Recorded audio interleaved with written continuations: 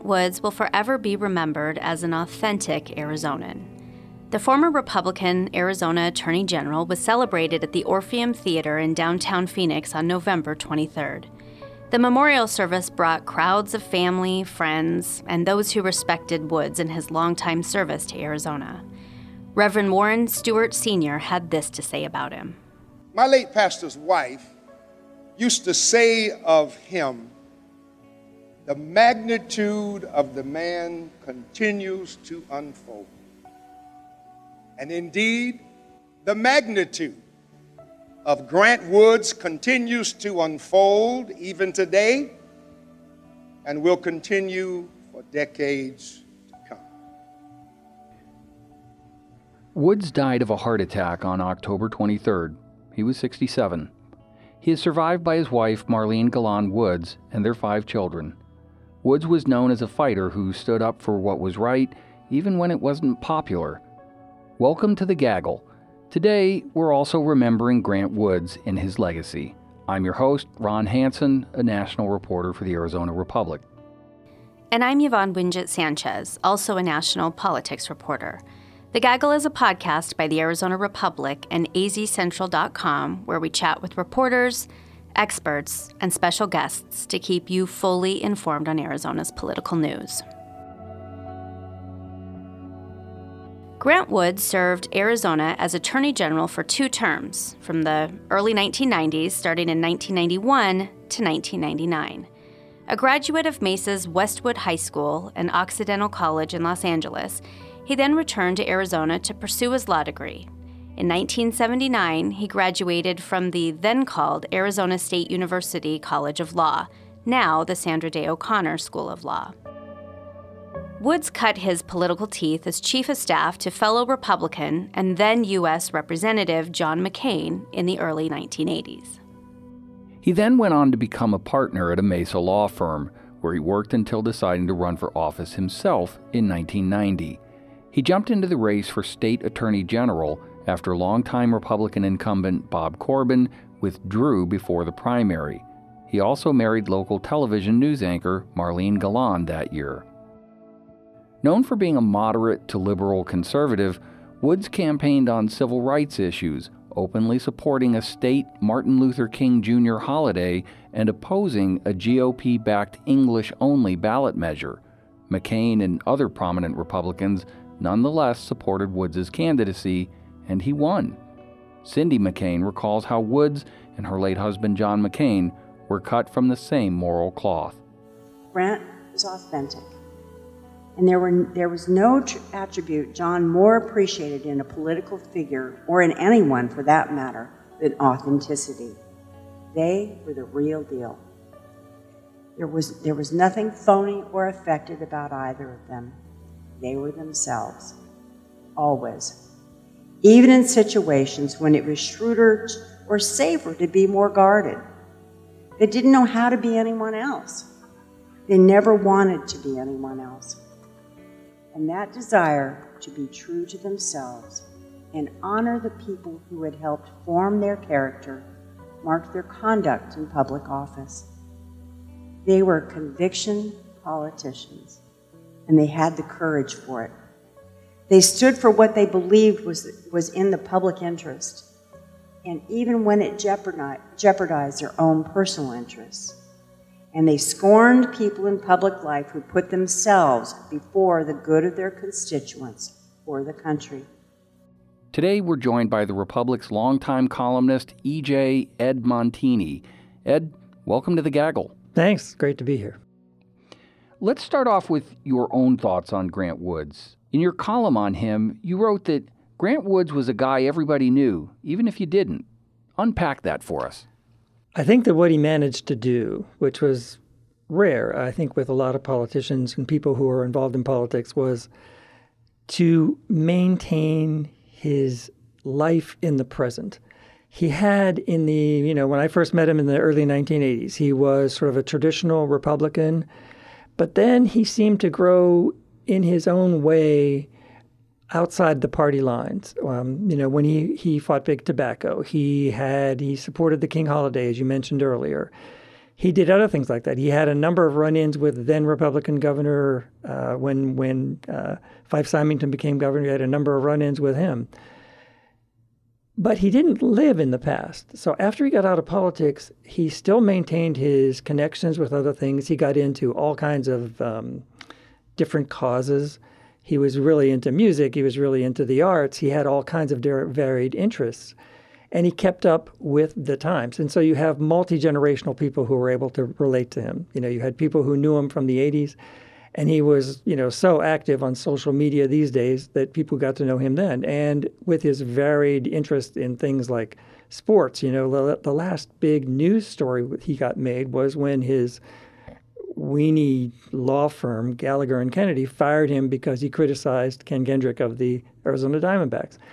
That hits a whole different group of people. And so he was able to, I can't tell you how many people wrote to me after I had written about him and called themselves. Either they sent me emails, messages, or DMs on Twitter about how Grant Woods was their Twitter friend. And it's like, okay, I didn't even know that was a thing, but that's good. But I knew he was that way. I mean, he responded to what interested him, and that could come from somebody in a position of power, and it could come to somebody who had those 3 Twitter followers that were their husband, their wife, and their dog. It's like that was it. So he was that kind of person. I think that's how it worked out for him. Woods did have such an incredible impact on people he agreed with, people he didn't agree with, as you said. He engaged on a variety of topics. He had friends across all of the political aisles and into the professional arenas. Charles Barkley, the former Suns player, is counted among Grant Woods' friends, and he had this story to share. Grant Woods was my friend. He was my friend. I got traded here in 1992. And I remember Cotton Fitzsimmons said to me, "The Attorney General wants to meet you." And I said, "Cotton, I haven't even got arrested in Arizona yet."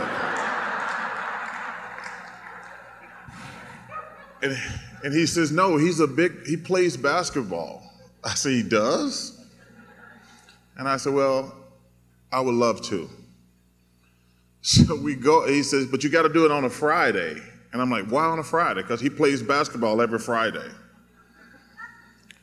And I said, "Okay, let's make it happen." So we go out, and I'm looking, I'm like, this dude's the Attorney General, and he's trying to play basketball. And it was awesome. It was flat out awesome. Then we got together afterwards and had some lunch, and he says, "What do you think?" I said, "What do you mean, what do I think?" And he says, "What do you think about me as a basketball player?" I said, "Well, as Attorney General, you're a great Attorney General." I said, "As a basketball player, you're a great Attorney General."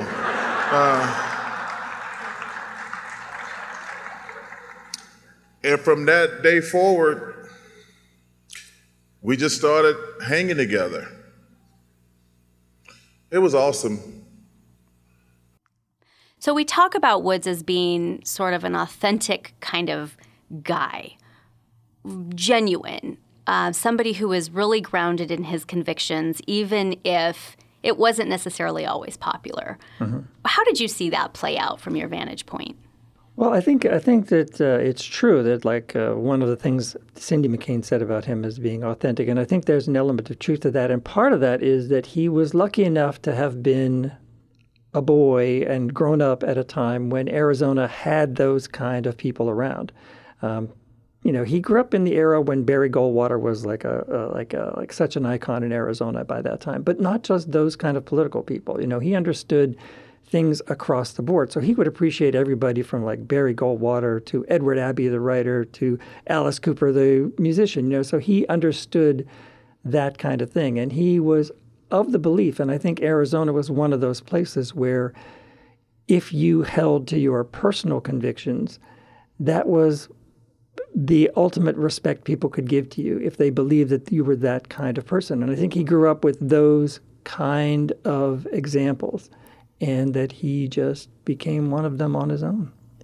How did you see, when it comes to the politics of being an authentic person, how did you see that playing out in sort of the final maybe 2 or 3 years after the passing of John McCain, for example? Well, the passing of John, one of the things that I think is important to remember about Grant is that he understood public relations. He understood getting the attention of the public. And he was, in his own way, a really good performance artist. His eulogy of John McCain might be the best eulogy I have ever seen. And I think it might be the best one that was done, period. I think it was really great.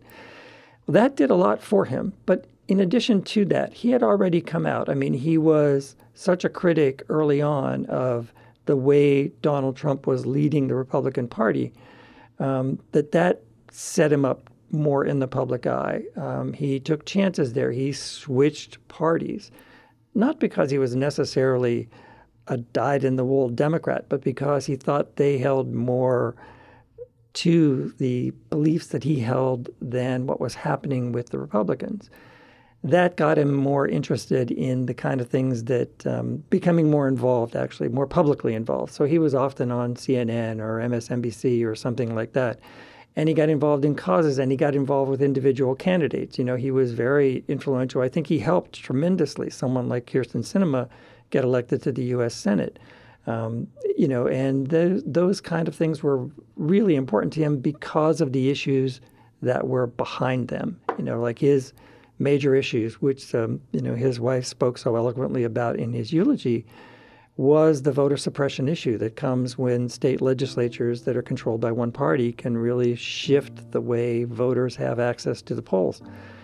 He was very, very concerned about that, and he was very vocal about that, and so that was sort of his main political gig most recently.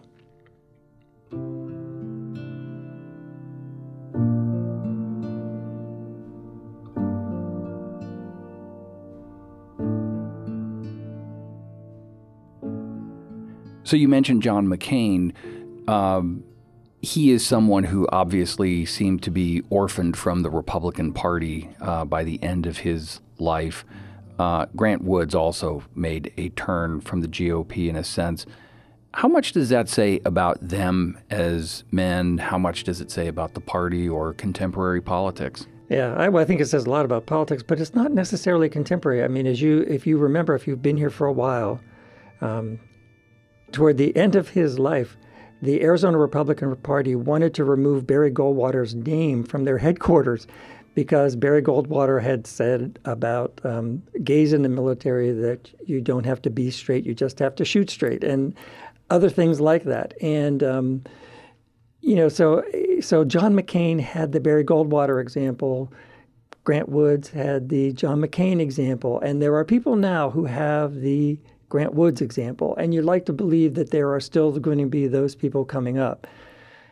I think there are those kind of people, though, in both parties. It just so happens that because Arizona has been so, you know, Republican-centric, because it's been so dominant in its most recent politics, they seem more visible there. And because Arizona has been a traditionally conservative state, that's also why you have that more here. So it's a shame in some ways that the examples of that kind of iconoclast have shifted from somebody like Barry Goldwater and John McCain to somebody like Donald Trump, who doesn't deserve anything near what those two guys did. Woods was also a controversial figure. He got involved in the whole Fiesta Bowl scandal and took a lot of heat for initially saying nothing was done here. Right. Walk us through that. He made a big mistake there, and he admitted it too. He said he didn't do his due diligence in that particular instance, which is true, which is like what you should do. I mean, own your mistakes. I mean, I don't think he was afraid of owning his mistakes. I think that's one of the big problems with politics today. You have We see that all the time. We have people who, like Congressman Boebert in Colorado, who says something completely vicious and dangerous potentially and doesn't get any blowback from her own party for the most part because it's so tribal now. It's like we never criticize our own. That's a huge mistake. And nor do they anymore own their own mistakes. They don't consider them mistakes. Gosar with his, the horrid enemy he did, they actually take it as a point of pride rather than recognizing that, okay, maybe I went too far this time. I'm sorry. I shouldn't have done that. It's okay to own a mistake. Katie Hobbs has found that problem. I mean, if Katie Hobbs, I think, had owned her mistake right away, had said, I regret my role, however it was, in this particular instance from the very beginning and just hammered that, it would have gone away easily. But she hemmed and hawed. And now you have blowback from what's interesting that I've gotten is that there are a lot of Democrats who are saying the same things, saying you must support her no matter what. And it's like that. I don't think that would have occurred. I think I would have been really interested to hear what Grant had to say about that instance because he didn't really get a chance to weigh in on that. And that would have been really fascinating because I think he would have said, no, you blew it and you should admit that you blew it and move on, rather than just be so tribal that you refuse to admit a mistake because it seems like it's weakness. This year, as you mentioned, Grant was very vocal about what he thought needed to be done in Congress about to address some of these voting rights issues that Democrats clearly are not going to be able to advance because of the filibuster in the U.S. Senate. Kyrsten Sinema, who has co-sponsored some of these bills, has been an original co-sponsor on these bills, has also been a very vocal proponent of maintaining the filibuster. And that is something that she caught a lot of heat for from Grant Woods, right. From his wife to some extent during her eulogy with the senator. She didn't say her name, but I wish she would have, actually. Yeah, that would have been fun. She was sitting right there, in the church, and everyone knew who she was talking about. One of his final text messages to me, beyond basketball, talked about Kyrsten Sinema and voting rights and, his views on what he thought she needed to do. And my response was, look, I'm tied up on a project. And he said, well, untie yourself from that project. What does his criticism about her, along with his friendship with her, say about who he was? Because he was trying to be both. And in some ways, it looked as though from the outside, he was maintaining a friendship while vocally criticizing her. Yeah, well, he actually said at one point that if you don't follow your ideals, I mean, ultimately, if you recognize that there is something like voter suppression going on, and it's not just a local issue, it's a national issue, and that the only way to prevent it is to pass some legislation, some federal legislation that would stop all of those laws from going into effect. And the only way you can do that is to abolish the filibuster. What he was saying is if you're not willing to take those steps, then maybe you shouldn't be a U.S. senator. And he said that about her. And he totally believed in her. And he liked her very much. And he respected her very much. And all those things. But he also understood that at a certain point, you have to take a stand on some issues. And I think the senator, in her own way, wants to have it both ways. She wants to say, oh, I support these things, but I don't want to get rid of the filibuster because that's how we compromise. Except there is no compromise. And so why bother with that right now? And you have many... the filibuster doesn't exist in many states itself. Arizona does not have a filibuster. And look at Arizona now, how much legislation is passed with a single vote these days because the parties were that close in the legislation.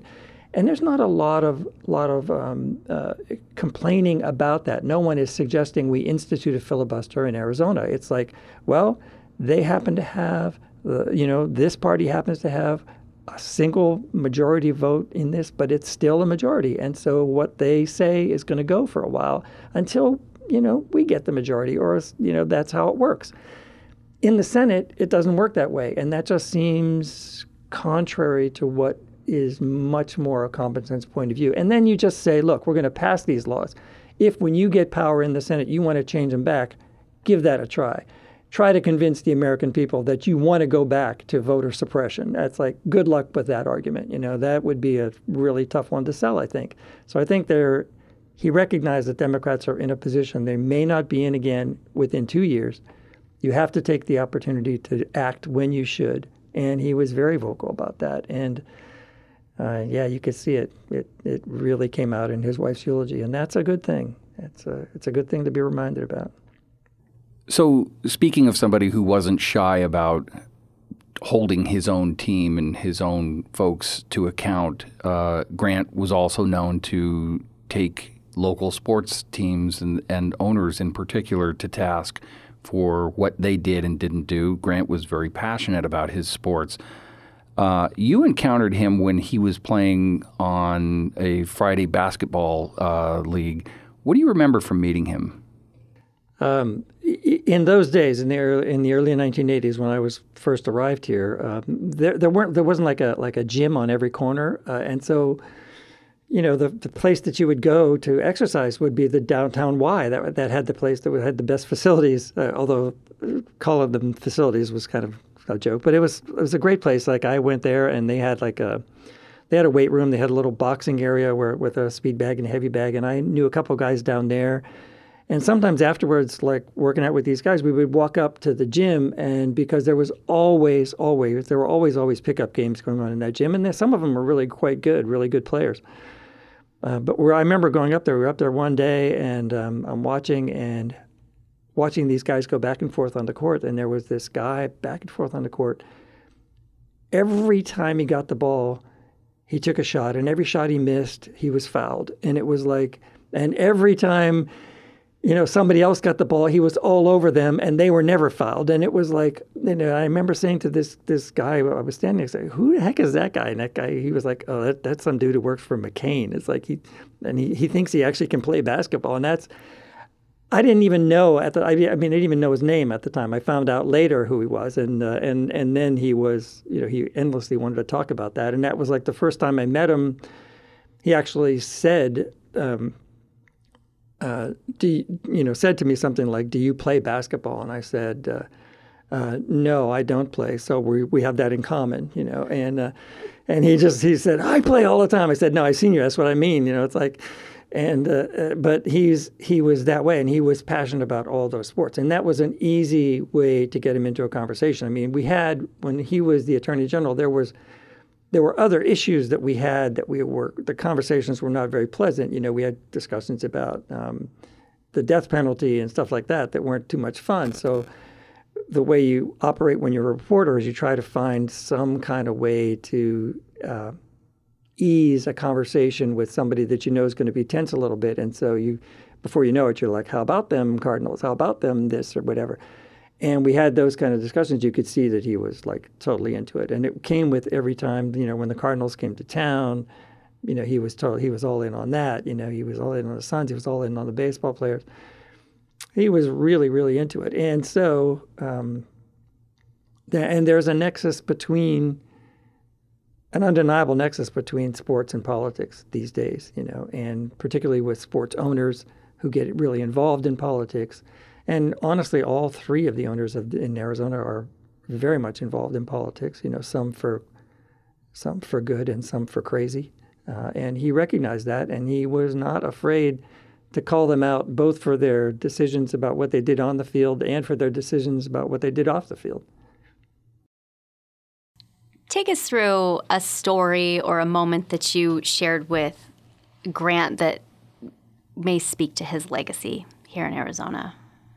Well, there was a time in the 1990s where Senator John McCain got really angry with me for something I had written, and he refused to talk to me, and he refused to let any of his people sort of answer my questions. And, honestly, this literally went on for 12 years. It only ended when I got a card or handwritten note from Senator McCain saying that he had liked something I had written, but it began like, I thought that maybe we could breach our communication barrier every 12 years or so. And I'm thinking, 12 years? Has it been that long? I had to really go back. I literally went back in my newspaper clips and thought, I don't even remember what I wrote last week. And you're telling me 12 years ago you got ticked off at me and you're still mad. So I went all the way back, and I found out what it was. It actually went all the way back to the Anita Hill hearings. That's how far back it went. But, in the middle of that, there was after about 5 or 6 years of this, I had actually, I knew Grant was still close to him, and he was the Attorney General at the time. And one of those moments when I had to talk to him as Attorney General, I said to him, you're still close with Senator McCain, aren't you? And he says, yeah. And I said, well, maybe you could help me out here. I mean, the guy won't answer my questions. He won't even let his people answer my questions. I said, it's not like I talk to him every day. I said, it's just every once in a while. It's like, I said, could you help me out? Just put in a word and say, it should be okay to talk to a guy. And he said, yeah, I could help you out. I won't, but I could. And I said, well, why not? He goes, because he likes me. And I was like, and I said, so that's the way. He goes, yes, that's exactly the way it's going to be. And so that's how it went. I didn't hear from McCain for 4 more years after that. But when you did, it was with pizzazz. Yeah, it was like pizzazz. It was pretty great. It's like one of those rare things where it's just hilarious. Although, honestly, it had to be 6 months later, I called his office because I'd done a couple things in that interim, and one of his staffers said, hey, I'm sorry, dude, you got another 12 years. And I said, really? Really? And he said, I'm sorry, yes, that's totally it. So, yeah. All right. Well, that is E.J. Ed Montini. He's a news columnist for the Arizona Republic. Ed, thank you so much for coming on Sure, no problem. Sharing your memories of Grant with us. We already miss him.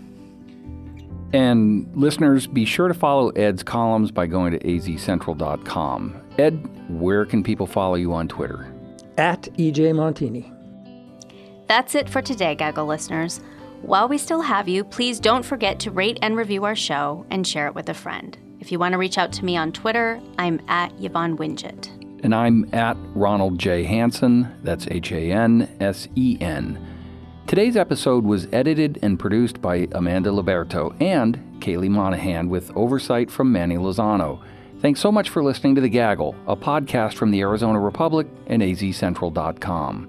You can also follow this show and other Arizona Republic podcasts, like Valley 101, on Twitter at AZC Podcasts. For The Gaggle, I'm Yvonne Wingett Sanchez. We'll see you next week.